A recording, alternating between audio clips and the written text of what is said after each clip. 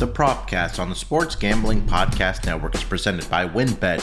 Bet $10 at WynnBET and get $200 in free bets. Bet big, win bigger with WynnBET. Download the WynnBET app now or visit wynnbet.com and start winning today. We're also brought to you by Coors Light. Get Mountain Cold refreshment delivered straight to your door via Drizzly or Instacart by going to CoorsLight.com/SGP. That's CoorsLight.com/SGP. We're also brought to you by PropSwap, America's marketplace to buy and sell sports bets. Use promo code SGP on your first deposit to receive up to $500 in bonus cash. Head over to PropSwap.com or download the PropSwap app today. We're also brought to you by StableDuel. StableDuel is a horse racing DFS app where you can play free and paid games for real cash prizes. You can win as much as $40,000 with one entry. Head over to StableDuel.com to get started today. And of course, make sure to download the SGPN app, your home for all of our free picks and podcasts. And taking a shot, the ground downfield. He gets the catch, and he gets in for the touchdown. The catch is made by Calvin Ridley. Wilson, what does he throw? Welcome, everyone, to the Propcast, part of the Sports Gambling Podcast Network. It is Tuesday, April 12th, currently 12:11 on the East Coast, here to break down some player props for the play-in tournament games here in the NBA on Tuesday evening, as well as get into some other stuff happening around the NBA. We'll also talk about the games briefly out also. And joining me to break down the player props on this episode, my man that does it both on and off the court for SGPN, Scott Reichel. Scott, how you feeling this Tuesday afternoon, my man? I'm nervous, man. I'm nervous. I mean, unlike you, I have one of my teams playing today. So, I got to sweat it out. I got to see what happens. But Jared Allen's not playing. So I guess that's definitely a positive because the Nets are going to need to get easy baskets in the paint. And, of course, if Allen was there, there'd be a lot fewer and further between. Mm-hmm. I'm nervous. I mean, there's really not much else to say. I know everyone in the media is penciling in Brooklyn against Boston. And how they're going to match up. Can we beat Cleveland first? Are we sure we're playing Boston? Because you kind of need to win the game in order to actually get into the actual bracket. And if they lose, then they'll end up playing Miami if they win if they win either the 7-9 or the 7-10 matchup. We'll see. They're favored by 9.5. They should be favored. It seems a little bit much. I don't know if 9.5 is a worthy spread or not, because Cleveland is still a very solid team, and they did make the last meeting relatively close, which was earlier this past week. Yeah. But the Nets, I think, should get the job done. Do you want to lay 9.5 points with a Nets team that can't cover the spread at home? Of course not. Right. And do you? I don't. The thing that's kind of like tripping me up, and we talked about it's the experience angle where you're afraid Cleveland might not be ready for the moment. You're expecting Durant to go for 45. Yeah. And I mean, that's kind of what you're looking at. And I just also kind of feel like that the public or people know how bad Brooklyn has been at home all season. They've been the worst team against the spread at home. And I think that, I think the public is catching on to that as well.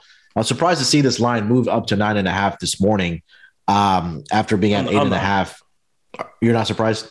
No, I think that money should have come in on Cleveland, but I think the idea is once again based on the general media. And if you want to talk about the public potentially moving the line by betting on a lot on Brooklyn, a lot of it is going to be based on reputation, saying there's no way that KD and Kyrie are going to lose in the playoffs at home to a Cleveland team that's pretty inexperienced. Now, losing and not covering are two different things. Right.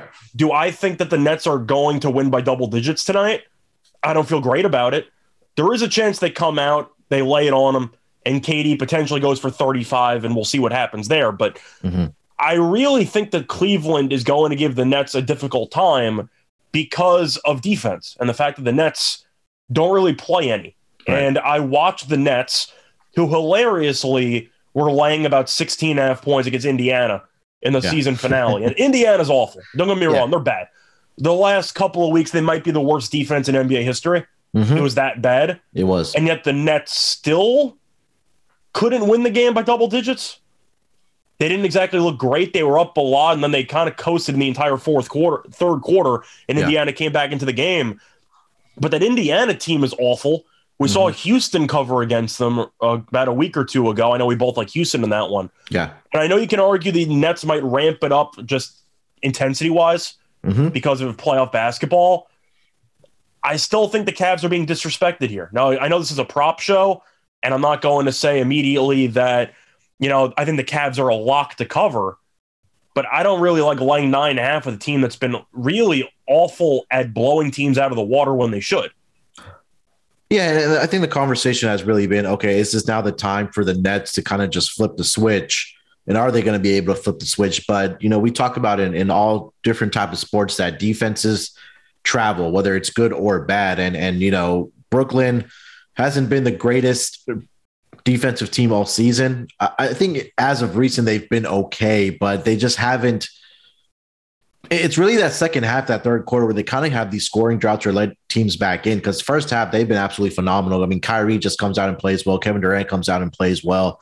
In my experience, Nash is a brutal third quarter coach. Yeah. And I think that what's happening is that the adjustments at second half aren't being made by Steve Nash or by this coaching staff. But I know you said this is a prop betting show, but I know all of our listeners know that you are the resident Nets fan. So we are going to talk about this game and get your take on it.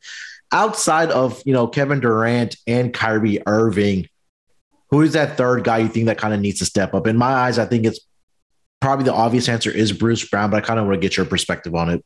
Well, when you say needs to step up, does that mean that somebody that people aren't expecting, or you just mean in general? Just maybe in general. I think who has to be that third guy tonight?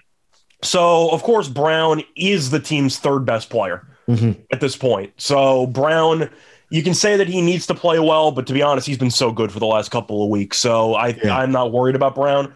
I think the answer is Seth Curry. Yeah. And you can argue for bench purposes, maybe Dragic is a sleeper choice because he's finally back from health and safety protocol, which should help out that second unit. But I think it's Curry for spacing. Okay. And the fact that, of course, we saw Cleveland and a lot of other teams start to double team Durant pretty much every time he crosses half court. Yeah. We saw him have a career high in assists in the season finale against Indiana. Cleveland did a little bit of trapping as well. And Seth Curry's huge at stretching the floor. And if you want to allow Kyrie to get downhill and you want to allow him to get decent opportunities to finish around the rim, you're going to need to drag out some help defenders. And if Seth Curry is there stretching defenses out because he's been money from three, then I do believe that Curry's presence in the lineup is definitely going to have a great impact on the team, whether he makes shots or not. Now, the reason why he could still have an impact is kind of because of the fact that he will prevent Cleveland from being able to overcommit for help with the threat of leaving him wide open from three. The issue, though, with Curry is the defense, because you have him and Kyrie in the backcourt together, and that's a disaster on the defensive end. So the point is you're kind of having a trade-off, which is why I'm not sure if you can really use Seth Curry late in games or not. They're doing it. I'm not sure if that's going to pay off against, let's just say, Boston, because we saw that game on Sunday that we ended up doing the live broadcast for, the Colorcast for, and the entire fourth quarter was just pick and roll switching, and they were picking on Seth Curry. So I think long term, Curry's going to be a problem in these last couple minute lineups defensively. But for this matchup, I think Curry's presence is huge because of how he can manipulate defenses just by being on the court. And I think you just mentioned that Cleveland was double teaming Kevin Durant in their last matchup. Do you think that continues here tonight? I think they might double down on it because he's still at 36. The thing is that the Cavs really don't have the scoring ability to go blow for blow with Brooklyn. Right. And of course that sounds obvious because one has Kyrie and KD, two top 75 players of all time. I don't care what the ratings say, Kyrie's top 75. Yeah. But Cleveland has Garland, and you have 32-point bench performer Kevin Love, who had one of the greatest bench performances of all time in the season finale. I don't know how they put up 32 points and 10 in 15 minutes, but you're going through the actual lineup. Levert's a ball hog, but he's got offensive talent. Okoro is no offensive talent at all. Markkanen could shoot, and Mobley, I think, is pretty good. Yeah. I don't know how great he is in general or just because he's a rookie. There's a lot of developments he can make in his game. Yeah. Mobley really revolving around his ability to exploit mismatches. I feel like he's a little bit passive at times and needs to be more aggressive. That's where we really saw Scotty Barnes take the leap, was when he decided to be more aggressive on the offensive end. I think Evan Mobley could do that in the future. But Cleveland just doesn't have many guys. So I do feel like after KD absolutely torched them, they're going to try to really force Durant to pass the ball like Indiana did. And Indiana kept it close, but Durant had 36, as I said before, against Cleveland, 11 for 20. He was 10 for 10 from the line, 4 for 6 from 3. I'm expecting a bunch of double teams because at the end of the day, whether you think Giannis is the best player in the world or Jokic or however you want to grade it, Durant minimum, in my opinion, is top 3, which I don't think is a hot take at all. No. Some people think he's the best player in the league.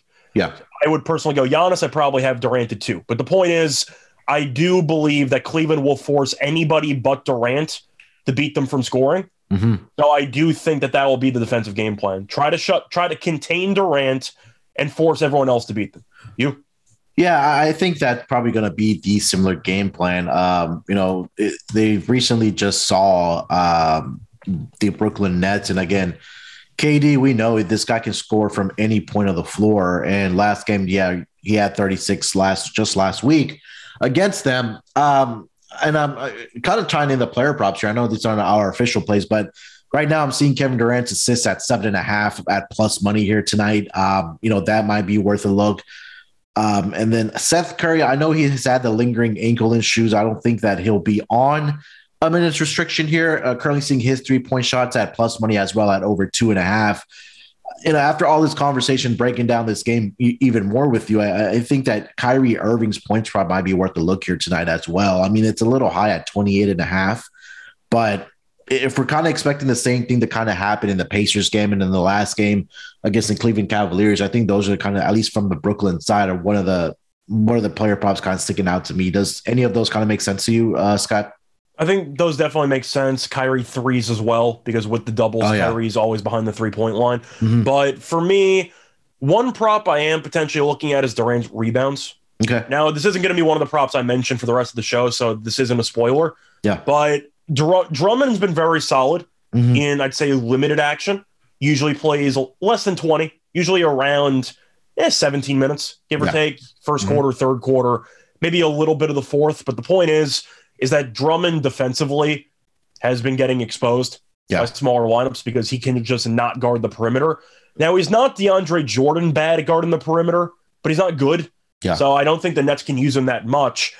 I am curious how many minutes the Nets will use with Claxton, or if they will give Drummond even less of a workload throughout this game because of the fact that the Nets with Brown, Edwards, and Claxton on the court at the same time, their defensive rating is remarkable for the last couple of weeks. And Edwards is another answer, by the way, for sleepers. I mentioned Seth Curry. If you want to go deep dive there, it's Kessler Edwards, because he's been great for the last couple of games, 3-and-D guy, but defense is great.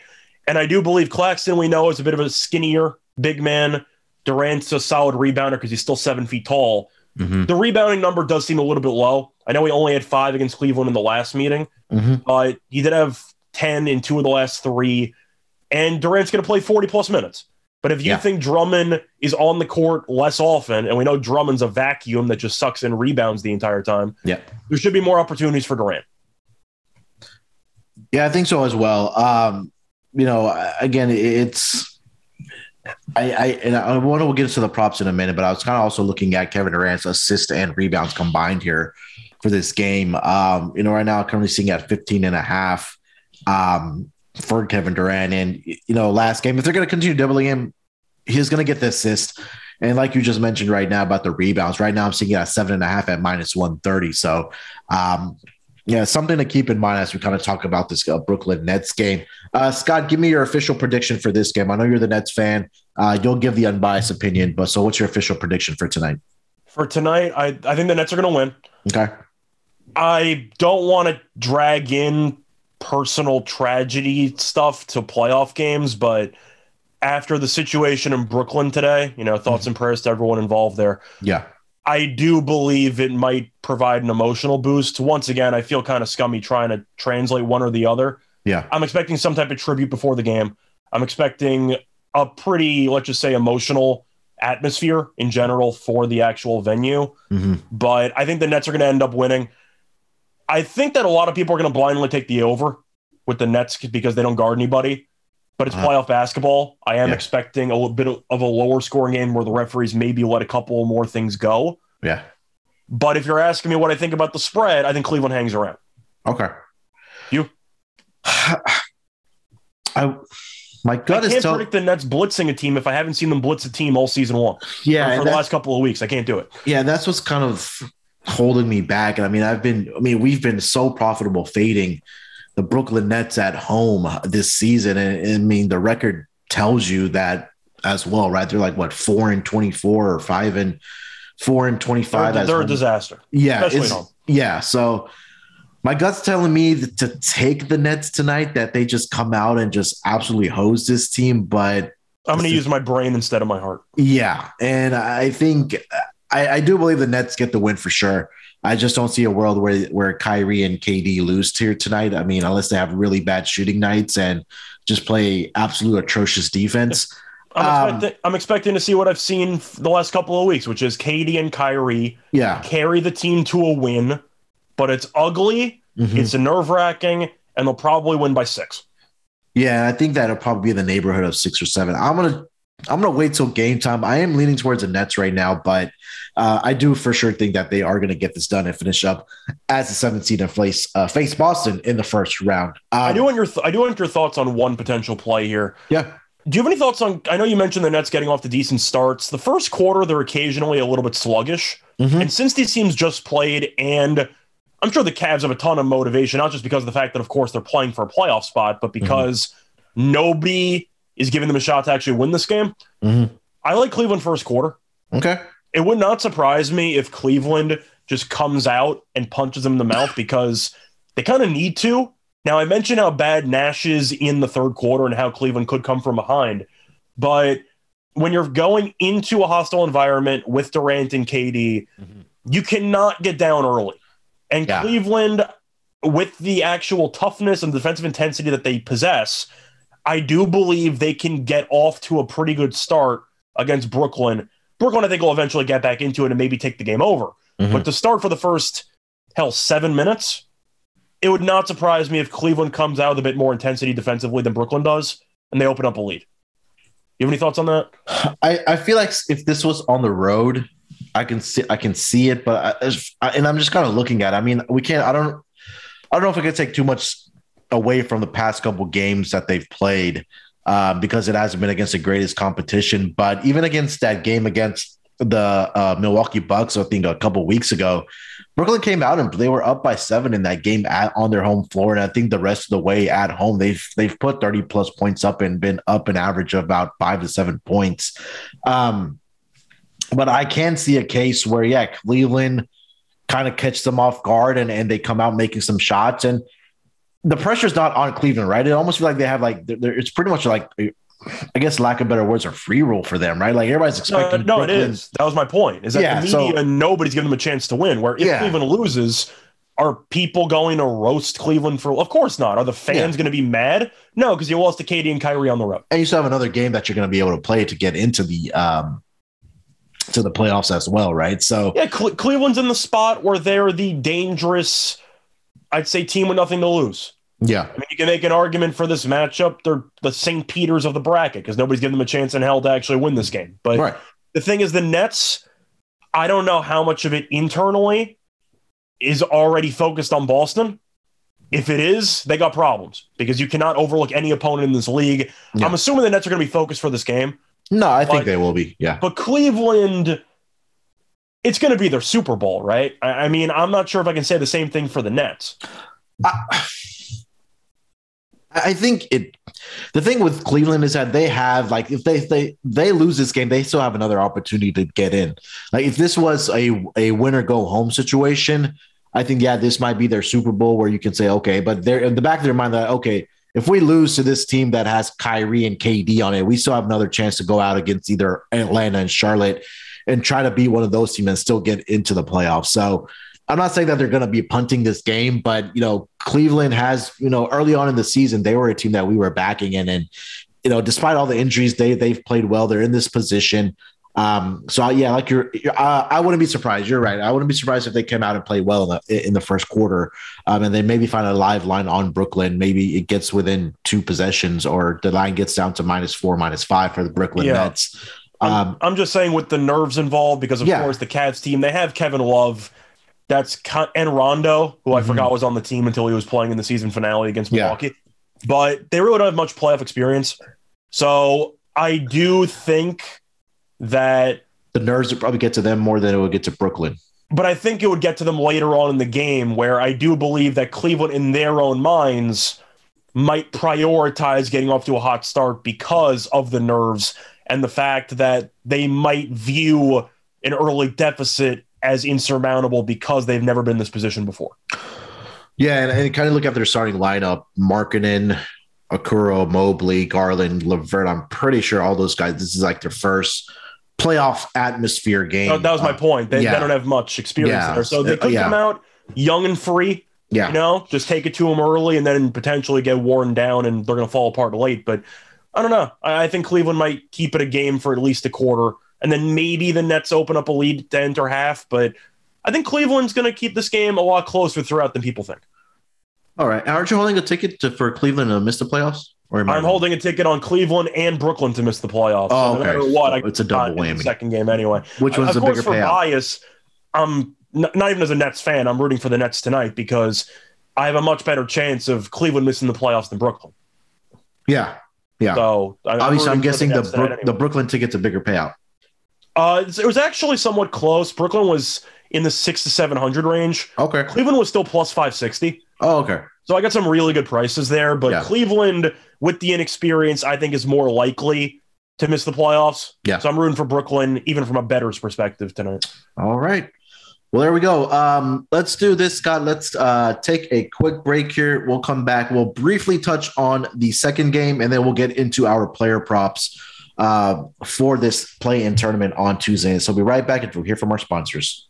Looking for Las Vegas-style casino fun in the palm of your hand? Look no further than WynnBET, the premier online casino from the 5-star Wynn Resorts properties. From classic table games to all the best slots and jackpots, WynnBET has everything you need for the ultimate casino experience. Sign up today and receive a 100% first match up to $1,000. For sports bettors, WynnBET Win Hour from 2 p.m. to 3 p.m. Pacific Standard Time. Better prices on select games. Anyone who has the WynnBET app is alerted right on the hour. Make sure to get down on the WynnBET's $10 to win $200 promotion, where a $10 bet qualifies for you up to $200 in free bets. There's so much to choose from, and all you have to do is download the WynnBET app or visit wynnbet.com to get started. Offer subject to change. Terms and conditions at wynnbet.com. Must be 21 years or older and present in the state where playthrough WynnBET is available. If you or someone you know has a gambling problem, call 1-800-522-4700. In honor of the Masters, we're giving away a tailor-made driver. Just go to sg.pn/masters or click on the contest link in the SGPN app. It's a hectic time of year. Between weddings, graduation, spring sports, and more, we're busier than ever right now. And sometimes we forget to take a second for ourselves. So this season, take a second and enjoy an ice-cold Coors Light, because you deserve a beer that's made to chill. Do you ever feel like you're always on? Work, friends, family, a million pressing social issues, and an expectation to be on 24/7. Sometimes you just need a moment to turn off and hit the reset button, and that's why you reach for a Coors Light. It's made to chill. There's only one beer that's out there literally made to chill, and that's Coors Light. The mountains on the bottles and cans even turn blue when your beer is cold. That way you always know when it's time to chill. When you need to hit the reset, just open a Coors Light. It's mountain cold refreshment made to chill. Coors Light is cold lagered, cold filtered, and cold packaged. It's literally made to chill. It's as crisp and refreshing as the Colorado Rockies. Perfect for a moment to unwind. So all you gotta do is head over to CoorsLight.com/SGP. That's CoorsLight.com/SGP to get Coors Light delivered straight to your door via Drizzly or Instacart. And remember to always celebrate responsibly. Coors Brewing Company, Golden, Colorado. Did you know that browsing online using incognito mode actually doesn't protect your privacy? That's right, without added security, you might as well give away all your private data to hackers, advertisers, your ISP, and other prying eyes. That's why I use IPVanish VPN to make it easy to stay truly private and secure on the internet. IPVanish helps you safely browse the internet by encrypting 100% of your data. This means that your private details, passwords, communications, browsing history, and more will be completely shielded from falling into the wrong hands. Even your physical location will be hidden. IPVanish makes you virtually invisible online. It's that simple. You can use IPVanish on unlimited devices without sacrificing on speed. Your computers, tablets, phones, even devices like your Fire Stick when you're streaming media, whether I'm at home or in public. I don't go online anymore without using IPVanish. IPVanish is offering an incredible 70% off their yearly plan for our listeners with a 30-day money-back guarantee. That's like getting 9 months for free. IPVanish is super easy to use. All you have to do is tap one button and you're instantly protected. You won't even know it's on. Stop sharing with the world everything you stream, everything you search for, and everything you buy. Take your privacy back today with the brand rated 4.6 out of 5 on Trustpilot.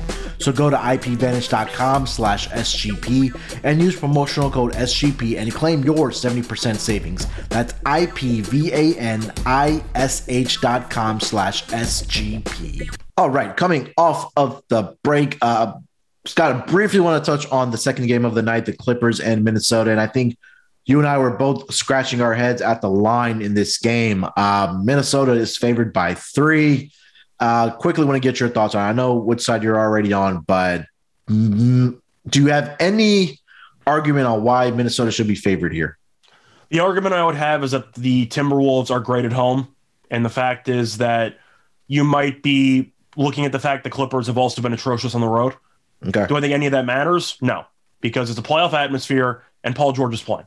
Not to mention that you still have Norman Powell. Even Covington missed some games.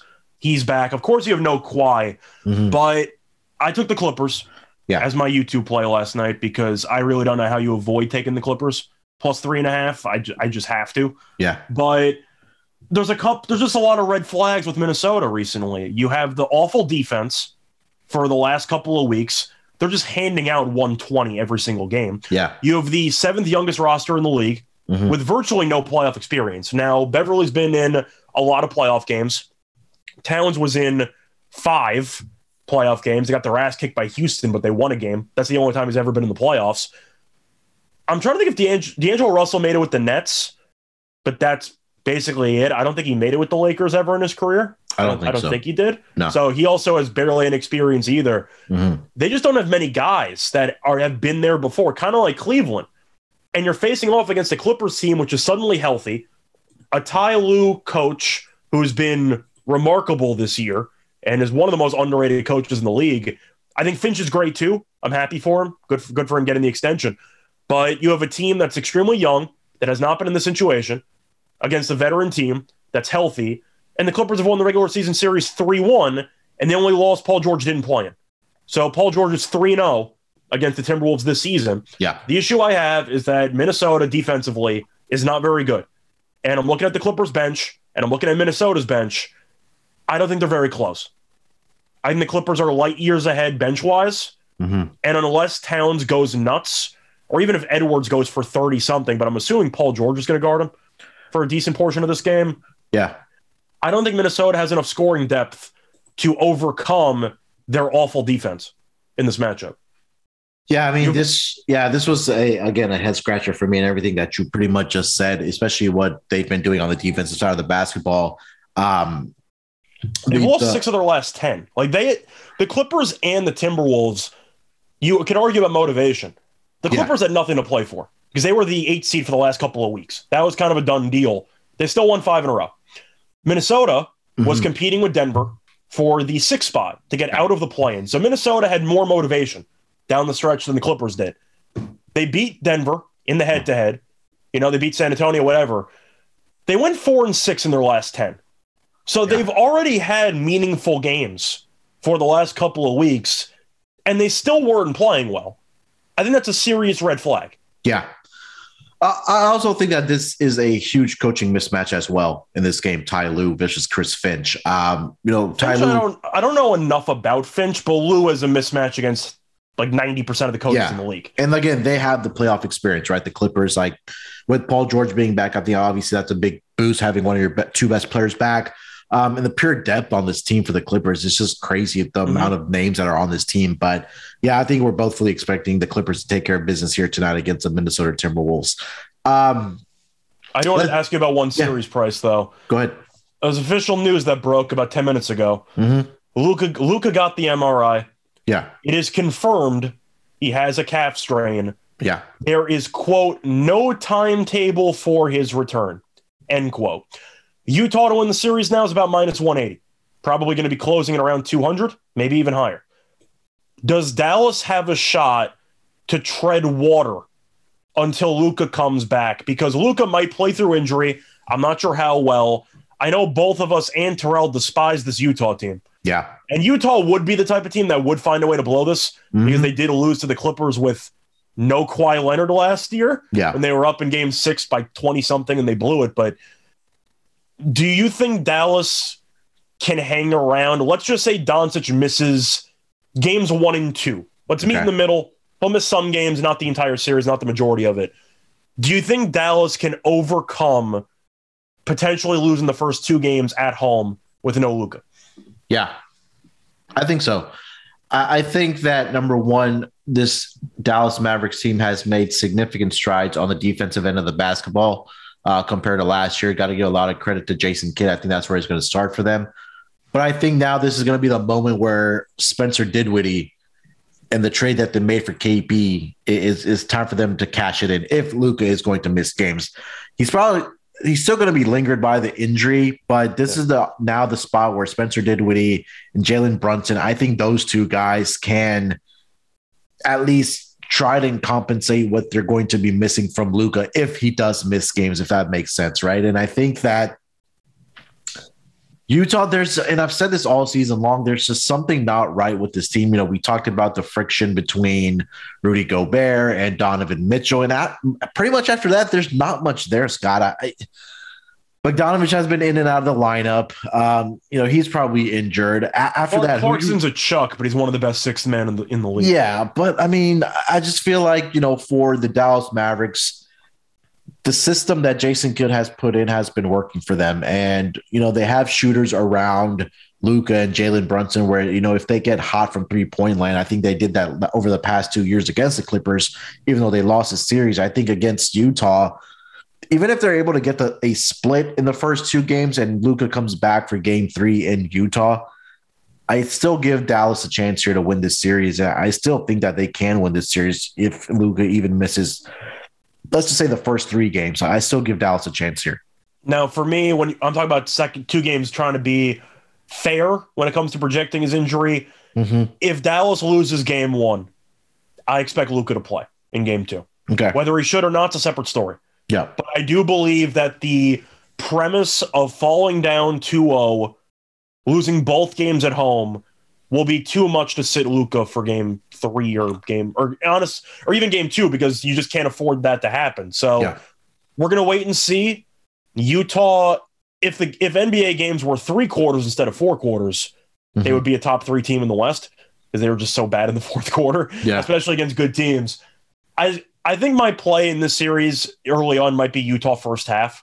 Okay. And you just hope that Dallas struggles early on, adjusting to life without Luka because of how heliocentric the offense is. I mean, his usage rate is through the charts. He's having the ball in his hands every single possession. And Dallas played without him a couple of times this season. Not terribly, I might add. They were actually okay. Most of that was with Porzingis, though. They haven't really had to deal with Doncic being out without Porzingis. So you're going to see a lot more Dinwiddie, a lot more Brunson, as you said. That's where I would gravitate towards in player props. Okay. I'd look for Dinwiddie mostly maybe for assists. Yeah. But Utah, besides Mitchell, and we mentioned Bogdanovich, who's injured, and Clarkson, who is streaky, especially with the, let's just say, questionable shot selection, being pretty generous there. I still don't like Conley. I still don't like Royce O'Neal, and I still don't like the bench. Yeah. Like I kind said, of the story. there's not much there after them. I mean, are you really going to trust Conley after Donovan Mitchell on the offensive side, throwing Jordan Clarkson there as well? But I don't know. I just don't see it for Utah right now. And I've been down on them all year. We'll see what happens. But again, I'm hoping Luka is out there at least for, by game 2 or game 3, because he's absolutely a monster in the playoffs. The move is obviously, of course, do not take Dallas now. Try to find Dallas mid-series, depending on when Luka comes back. Yeah. That's how I would look at it. There's no way I'm laying 180 with Utah because I hate that team with a passion. And Utah would find a way to blow this series anyway. Yeah. I'll spend my money elsewhere, but if you want to look for a dog to win a series, I'm not taking Dallas with Luka missing X amount of games. I'd look for an in-series play when I know when Luka's coming back. My favorite dog is still Toronto. I'm just going to say it. I think it's consensus. Yeah. Because, me and Terrell are on Toronto as well to win that series. But, let's put a bow on that, Scott. Let's take a quick break here, and then we will jump into the player props here for this NBA play-in tournament tonight. So we'll be right back after we hear from our sponsors. There are never enough things to gamble on, and the one sport that runs 365 days a year is horse racing. The best part is, now there's a new way to play the ponies, especially if you are brand new to the sport. Check out Stable Duel, a daily fantasy-style app where you can play free and paid games for real cash prizes. Pick your horses, build your stable, and play against others to move up the leaderboard. Win as much as $40,000 with one entry. Don't know anything about horses? Not to worry, the app gives you clear data on which horses to select to build your best strategy. The app is free to download at StableDuel.com. Multiple games are offered each day with free games weekly at tracks all over the United States. Get in the app, create your account, and start building your stables today. Invite your friends to play against you or play against our stables. You can even follow them in the app and we can compare our own stats. Download now at StableDuel.com and see how many winners you can pick in your stable. See you in the winner's circle. Play, race, win. We're also brought to you by PropSwap, where America buys and sells sports bets. It's Masters Week, and if you haven't used PropSwap to go for the green, then you are missing out. PropSwap is the only app that allows you to pick your favorite golfers, and then you sell your bets whenever you want. Many PropSwappers make thousands of dollars just by buying and selling their golfers all tournament long. This allows you to win over and over without your golfer ever touching the green jacket. So go to PropSwap.com or download the free PropSwap app today. PropSwap has fantastic features like filtering listed tickets based on the best value, a free activities fee to stay in the know with all the big sales and red hot ticket sales, a loyalty reward program that turns your ticket sales into extra bonus cash, and a first deposit cash match. Use promo code SGP on your first deposit and PropSwap will match your deposit up to $500. Join the real sports bettors on PropSwap, where America buys and sells sports bets. All right, coming off of the break, let's dive into these player props. We're going to give you 2 player props each. These are going to be our best bets. So we won't have a segment of best bets. All 4 that we are giving out, or the 4 combined between us, are going to be our best bets for tonight. So, Scott, I'm going to kick it to you first, my man. First player prop for tonight. What do you got? So for this one, as a Nets fan, this is going to make me sound like a traitor. But I'm looking at Kevin Durant turnovers, and I like the over 3.5. Okay. At -105. He's had at least 4 turnovers in 5 of the last 6 games. He's been double teamed all the time. And I've seen Durant make some really careless passes. And the Nets as a team have been really turnover prone for the last couple of weeks. They 20 plus against Indiana. They turn the ball over at will, and Durant's going to be playing 40 plus minutes. He's played at least 41 minutes in 5 of the last 6 games. When you've had at least 4 in 5 of the last 6, you had 5 against Cleveland last week, and your number's 3.5 at -105. It goes back to the ball being in his hands the entire time. And even though Durant had a bunch of assists against Indiana, I'm sure you've watched the Nets play a decent amount. Durant is extremely careless with the ball. 3.5 against a good defensive team is too low. I'm going to take the over. Yeah, I think the key right there is that, number one, he's going to be playing a lot of minutes here tonight, especially in a play-in tournament game. So expect him to be out there, 38, 40 minutes, you think? And then 38 would be low. I'm expecting at least 41, unless they blow it open. Okay. And then the fact that you just said that he's going to be getting double teamed. So there might be, passes that he throws into the stands or goes out of bounds, or Cleveland gets deflections on it, or they're able to steal it. So I think that potential there. And again, the numbers are backing it up as well. So I guess good luck on this one, maybe. I mean, minus 105 just sounds way too low for a guy who's done it 5 of 6. And now most people are going to say, well, it's playoff basketball. Durant's going to do this. He's going to do this. He very well could. And don't get me wrong, it's not like the Nets automatically lose if Durant turns the ball over 6 times. No. But I am just saying, when you drop 36 against the team last week, they are probably going to do whatever they can to force you to get the ball out of your hands. And if you're going to be making some questionable passes across court trying to find an open shooter, you might be a little bit high on a couple of those passes. Yeah. I don't disagree with that. I mean, you watch the Nets games, you've seen what he's been able or what he has been doing, at least from a turnover perspective. Again, the game plan, if they do come out and double team him, I can easily see him getting at least 4 to 5 turnovers here tonight against the Cleveland Cavaliers.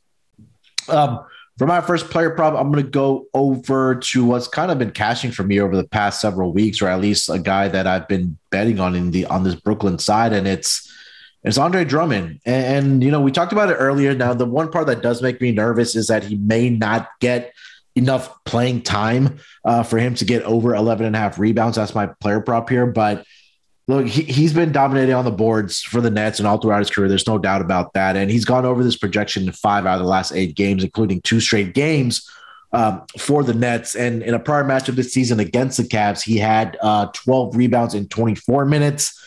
So that's kind of going to be the key for me here tonight. That is Drummond going to play at least 24 to 26 minutes here tonight. And over the last 6 career games versus the Cavs, Drummond has gone over this projection in 5 of those, including 3 games where he had 20-plus rebounds.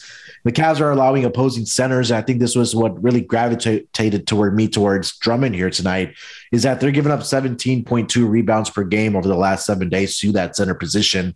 And I think it's going to be important for at least Drummond to really limit the second chance opportunities for Cavs offense. And they do like to chunk up a lot of threes, and from Markkanen, from Darius Garland, Kevin Love. So I'm going to back him here. I'm a little nervous about this one. I think the minutes might maybe what trip it up, but I'm going to take a shot at it here. I'll take Drummond to get at least 12 boards here tonight against the Cleveland Cavaliers. Yeah, I didn't want to fully scare you off of it when we were going through the breakdown, but you're mentioning the minutes. Yeah. I'm expecting Drummond to play about 18. If I have to guess, I'm expecting a lot more Claxton. Okay. Just because that seems to be their best lineup. Drummond's very good in the first half because he can help wear down the opposition physically. But the Nets defensively are really night and day with Claxton on the court compared to Drummond. So if you want to potentially pivot from Drummond, I don't mind Claxton rebounds. If you want to maybe take a shot there. Yeah. I'm expecting Claxton to play more minutes than Drummond tonight. Yeah, Claxton's at 6.5 rebounds here for tonight at minus 135. So yeah, I may pivot to that, but Drummond's still a great rebounder. But I do want to ask you though. Yeah, do you think the Nets are a better team with Claxton or Drummond on the court? Claxton. So I personally think that even though Steve Nash is a coach we both don't like, I do think he will give Claxton more minutes than Drummond tonight. Okay. Fair enough. Yeah, maybe I'll just get down on both, but let me see here. At least they should. I mean, to be honest. I mean, I hope they don't say you win your bet, but they really should let Claxton play more minutes than Drummond.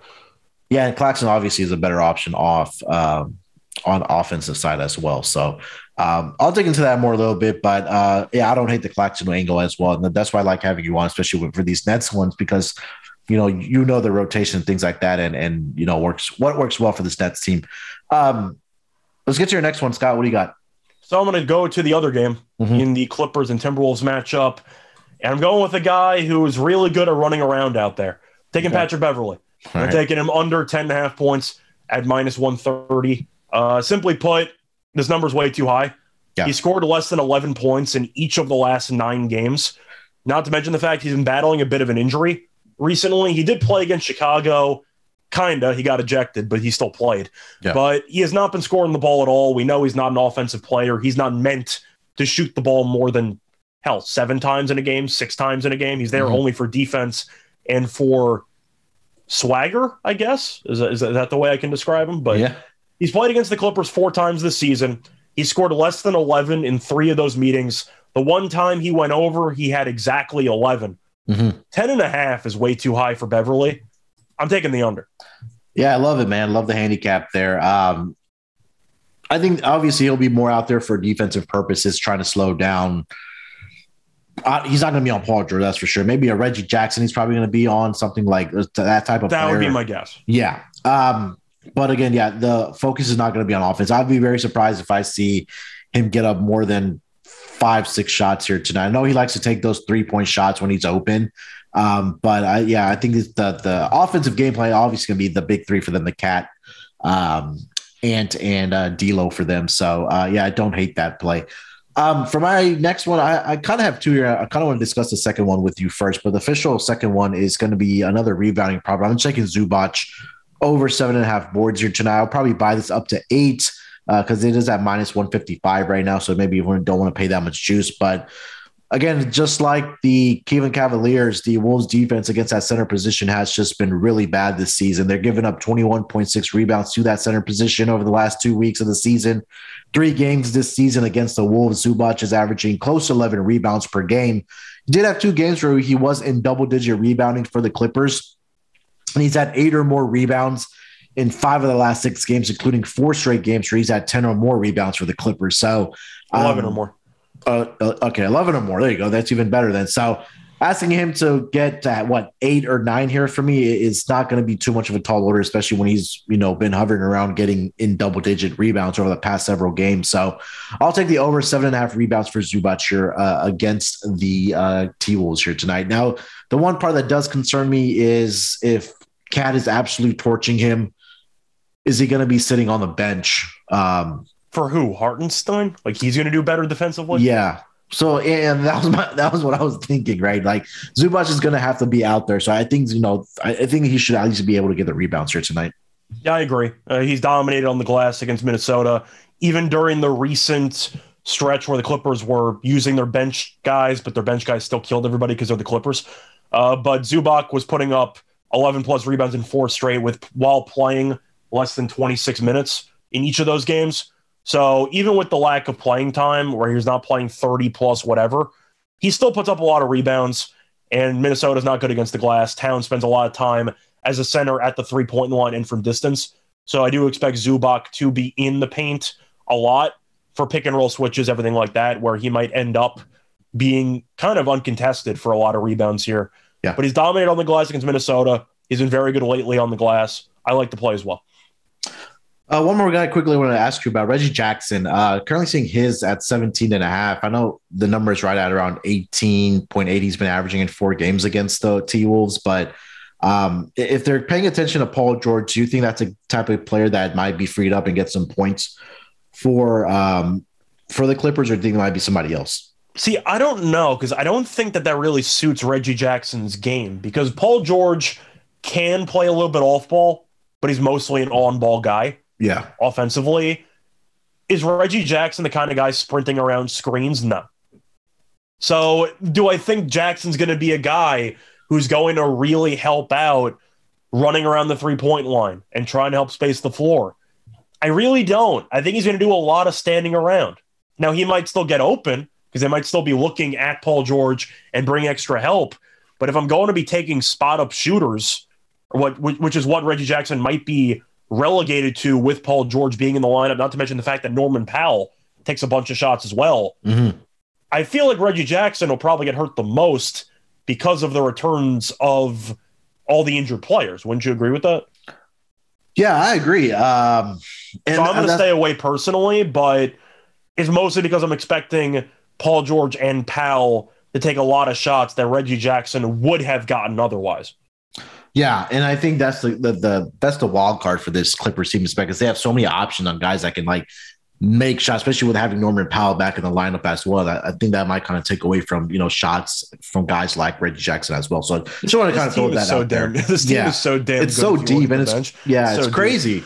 Yeah. I just imagine what if Kawhi Leonard was healthy and playing like this team is legitimate, has a chance to get to the championship if they did have Kawhi Leonard. But I do want to ask you a question, though, because I know both of us are going to pick the Clippers, and I'm not going to automatically assume we're right. I do like their chances tonight. Mm-hmm. Assuming Kawhi does not play, Okay. You picking the Clippers or you picking Memphis? I think it's going 7. I think it's a war. Yeah. I go Clippers. Do I think they can win on the road in Memphis in a game 7? I think they can. I really like Memphis, but it goes back to the inexperience angle. Yeah. It's one thing to dominate the regular season. Yeah. It's another thing to fully adjust to playoff basketball. Mm-hmm. And I said it with the Nets. I don't want to focus on that because I want to focus on beating the Cavaliers. Yeah. The Clippers aren't my team, so I'll gladly look ahead to the first round series because, I don't care. Yeah. But I think the Clippers are very live in that series. I don't know what the price would be, but I think they got a shot. I think if you kind of take a look at it from both conferences, if you had to pick one team that was probably the most dangerous, that is going to get in, assuming that they do get in as a play-in tournament team, it probably has to be the Clippers, right? I think they're 2 of the best 7 seeds of all time, and that's not even close. Oh, yeah. Between Brooklyn and Clippers, assuming that they do win tonight. Yeah, 100% I agree. Well, even if they don't, and let's just say that they end up losing this game and making the playoffs. Each of those teams win one of the next 2 games. Yeah. You think a 1 seed's happy to face Brooklyn or Los Angeles? Definitely not. No. Yeah. I'm sure Phoenix definitely does not want to face Los Angeles. I think Phoenix would win, but I think it would be a war. I think so too. And I would just on the part that you said, the inexperienced part for Memphis. I mean, they've been a juggernaut this entire season. I mean, they've been a cash cow. They've been so great without John Morant, but I think the playoffs are a completely different animal. And the Clippers have that experience, right? Of being the entire team has that experience. Yeah. And that's what kind of I look towards when I'm, looking at these series prices and game by game basis. But if gun to my head, I would pick probably the Clippers in 6 or 7 to get it done against Memphis. But I think that's a conversation we're going to revisit. I want to see what those odds are entering the series. Yeah. That's going to be the interesting one. I would take the Clippers plus 1.5 games. Yeah, 100%. I agree with that. Yeah. That will do it for the Propcast. We mixed it up a lot. We talked about the games, but I think it was more specific on player matchups. That it kind of gives you guys a more an idea on if you're looking at other player props other than the guys that we discussed. So it's always great to break down games and kind of get that player perspective as well. That kind of translates for props. But Scott, good luck to your Nets here tonight. I hope they take care of business for your sake. Anything else you kind of want to get off your chest before we get out of here, man? Not really. Just looking forward to some good games tonight. Hopefully the playoffs will live up to the expectations, because if you're looking at some early playoff matchups, these might be the best overall first round matchups we've ever had. I think so. Like, these are crazy, especially the Eastern Conference. The Eastern Conference is a bloodbath waiting to happen. But I'm expecting it to be a lot of fun. We'll see how the game's officiated. That's going to be one of my takeaways. I am kind of expecting, I'd say, less whistles, at least hopefully, because it gets painful at times in today's NBA with the amount of fouls you get. But I'm expecting a lot of fun. Hopefully make a lot of money, and I'm looking forward to it. Well, we do have Scott Fauster and Ed Malloy on the Clippers and T-Wolves game here tonight. So luckily Chris Paul does not play for the Clippers anymore, so they got a shot. So, take that for what it's worth. So that's going to do it for the Propcast today. Enjoy the games here tonight, guys. We will be back tomorrow for the NBA Gambling Podcast with myself and Terrell. We will break down and recap the games here that happened on Tuesday night. We do have a playoff bracket challenge happening for the NBA Gambling Podcast. It's $500 for first place. Just make sure to follow the NBA Gambling Podcast Twitter account at SGPNNBA. The tweet and all the information that's there. And if you have the app, the SGPN app, just go to the contest tab. You'll see it there. It's real simple. You just got to follow some pages for us, and you'll get redirected right into that playoff bracket challenge. Again, first place gets $500. With that being said, good luck with your bets here tonight. We'll be back throughout the week doing everything and putting out content for the NBA playoffs and these play-in tournament games. Enjoy the games. We will be back, like I said. Let's break these books off and let it ride.